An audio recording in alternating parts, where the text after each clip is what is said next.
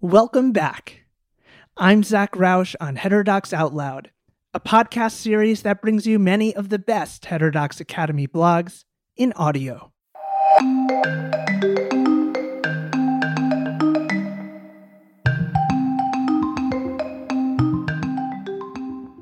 A question. Could the French postmodern philosopher Michel Foucault or American gender theorist Judith Butler provide us with arguments for the value of viewpoint diversity? For increasing the number of conservative faculty members on college campuses? Alice Dreger thinks so. Today's blog, written by Alice, a Heterodox Academy Advisory Council member, and the author of 4 books, including Galileo's Middle Finger, is an exquisite reflection on one academic feminist journey into and through the science wars. A divide between those who thought science could obtain objective truth and those who thought truth was a social construction. We hear about the lessons learned in the process. The blog is called Could Feminism, Again, Provide an Argument for More Conservatives? Narrated by Susan Bennett. What has made me inclined to want to see more political conservatives in the faculty ranks of American colleges and universities? Feminism. I had the great good fortune to land in graduate school in the Department of History and Philosophy of Science at Indiana University in 1990, during what nowadays would be called a fraught moment. The science wars were in full swing. In one corner, we had the folks who, roughly speaking, had a pretty strong belief that science could obtain objective truth. In the other, we had those arguing that truth is an amalgam of socially constructed concepts, exquisitely dependent on human cultures and subcultures. When I say we had these types, I don't mean that my graduate department had them.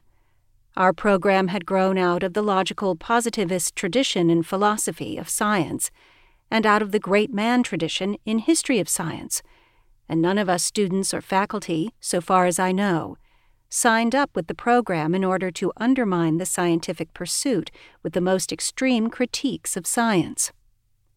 But we did see a pretty clear break between the older faculty, who thought social constructivism was worth engaging only when one need a punching bag, and younger faculty, who were willing to take seriously epistemic critiques of science, including smart feminist critiques by scholars like Helen Longino, Sandra Harding, and Evelyn Fox Keller.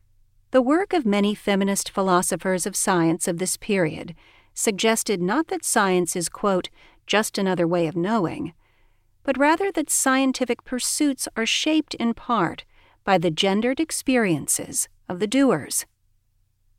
Feminist standpoint epistemology, as practiced by philosophers of science during this period, generally suggested that a greater diversity of viewpoints would ultimately produce more and different, and possibly also better, knowledge, by which we meant more reliable and more useful knowledge. This would occur because the questions asked, the data collected, the challenges brought to bear, and the verification methods would broaden. Sound familiar? I know I am not alone in having come to the idea of heterodoxy first via scholarly versions of politically progressive isms that some conservatives now mock. In his recent blog on this history of viewpoint diversity, written for this venue, Musa Al-Gharbi points to an experience similar to my own. He writes, quote, "Indeed, my first exposure to the importance of viewpoint diversity, the problems with homogeneity and groupthink, etc., didn't come from reading people like John Haidt, but instead Edward Said, Foucault, Fanon, Gramsci, Noam Chomsky, and Judith Butler.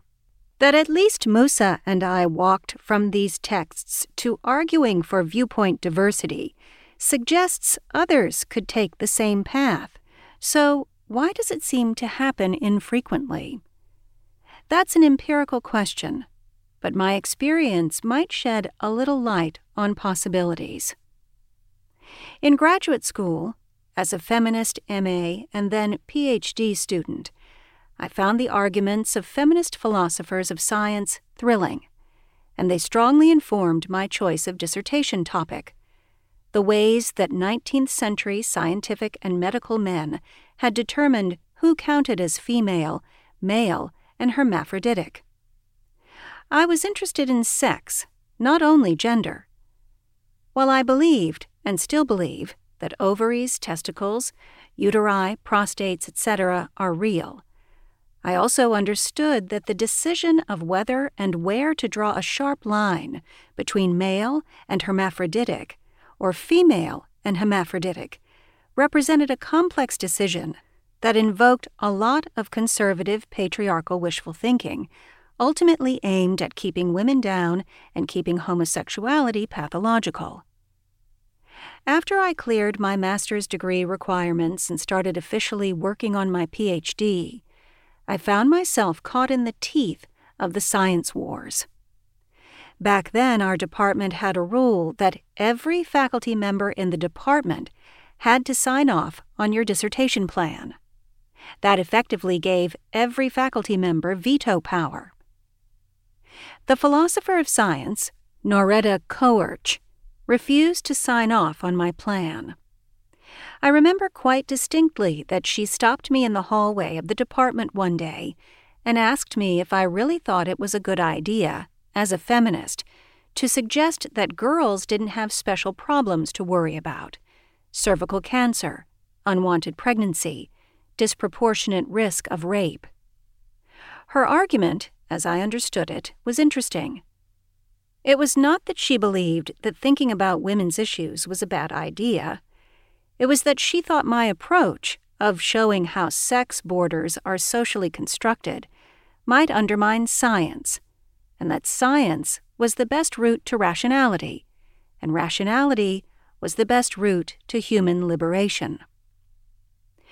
As it happened, I had 2 dissertation directors mentoring me, because I was bridging history of science and history of medicine, and one of my co-directors was Anne Carmichael, MD, PhD, who lived in the history department, a separate department from ours.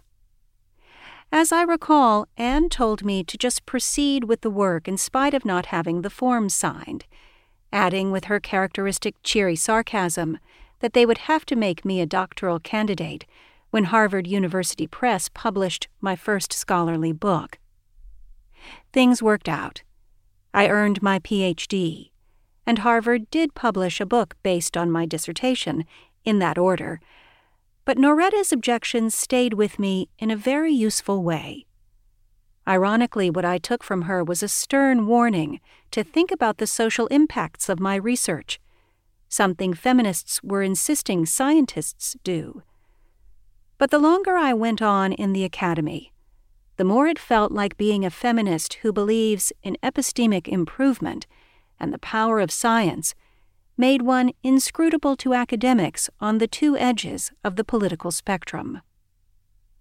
This has occurred, I think, because of the tendency to caricature each other, picking the most extreme versions of each camp's arguments to mock, when non-hostile reading across the aisle might get us somewhere. For example, based on recent conversations with academic philosophers now arguing for getting more political conservatives into the faculty ranks, it is my impression that many are making the same arguments that were made in my grad school days by feminist philosophers of science. But they don't seem to be reading that work, even though I would think drawing on feminist arguments for more conservatives could be a pretty interesting and productive move. There is no question in my mind that, like Noretta's criticisms, strong political challenges have made my scholarship and my mainstream work better. While I don't think she should have tried to stop my project, I can honestly say that her hostility towards it made it better. She caused me to work much harder to obtain, organize, and present data, and to watch my language. That hallway discussion was the reason my first book is entitled Hermaphrodites and the Medical Invention of Sex, and not Hermaphrodites and the Medical Construction of Sex. I didn't want readers who might understand my work to reject it out of hand from a knee-jerk assumption that a scholar using the word construction doesn't believe in ovaries and testicles, doesn't know that you have to have a cervix to get cervical cancer and a womb to get pregnant from a rape. But what has stayed with me most from graduate school was what the then young philosopher of science Stephen Kellert said to me as a faculty mentor when I was being particularly obstinate during an argument with a classmate. Quote, "If you haven't changed your mind lately, how do you know it's working?" I wonder sometimes if what we fear in not reading across the aisle is not boredom or fury or the wasting of time, but that we might change our minds. At stake is not only self-identity, of course, but relationships, as many have noted when speaking of tribal loyalties. Yet again, I think a feminist perspective impels us, in recognizing the identity and relationship-based reasons for reluctance to engage, to do better on promoting viewpoint diversity. Feminist scholarship is nothing if not attentive to the shortfalls of identity politics and politically stilted relationships. Regardless, it seems that feminists like me, who have long argued for the epistemological value of varied gender perspectives in the academy, need at least to explain why we shouldn't want more conservatives in the faculty ranks.